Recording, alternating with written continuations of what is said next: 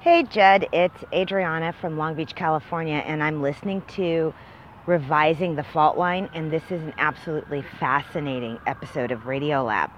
But I'm really, really disappointed in the second half of the show because I think there is something that you and your co-host should have brought up with the neurologist that you didn't, which is the judge was not blaming the guy with epilepsy who had the partial lobotomy for his actions when he was out of control. She was blaming him for not asking for help when he was in control. And society has a metaphor, allegory, whatever you want to call, for this. It's the story of the werewolf. What's the thing that happens? The werewolf, as when he's a man, he falls in love with a human female.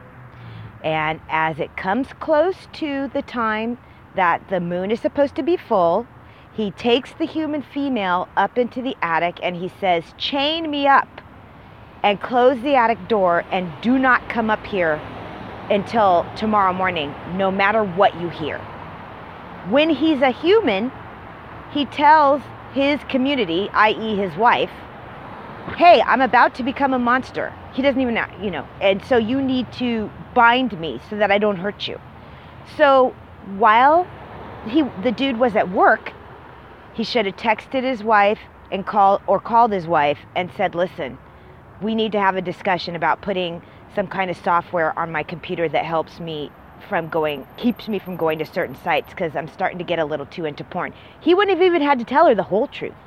He could have just said porn in general, that he was starting to have a problem with porn, and then had her put software on his computer, at 10 a.m. during his break at work when he had it a little more together.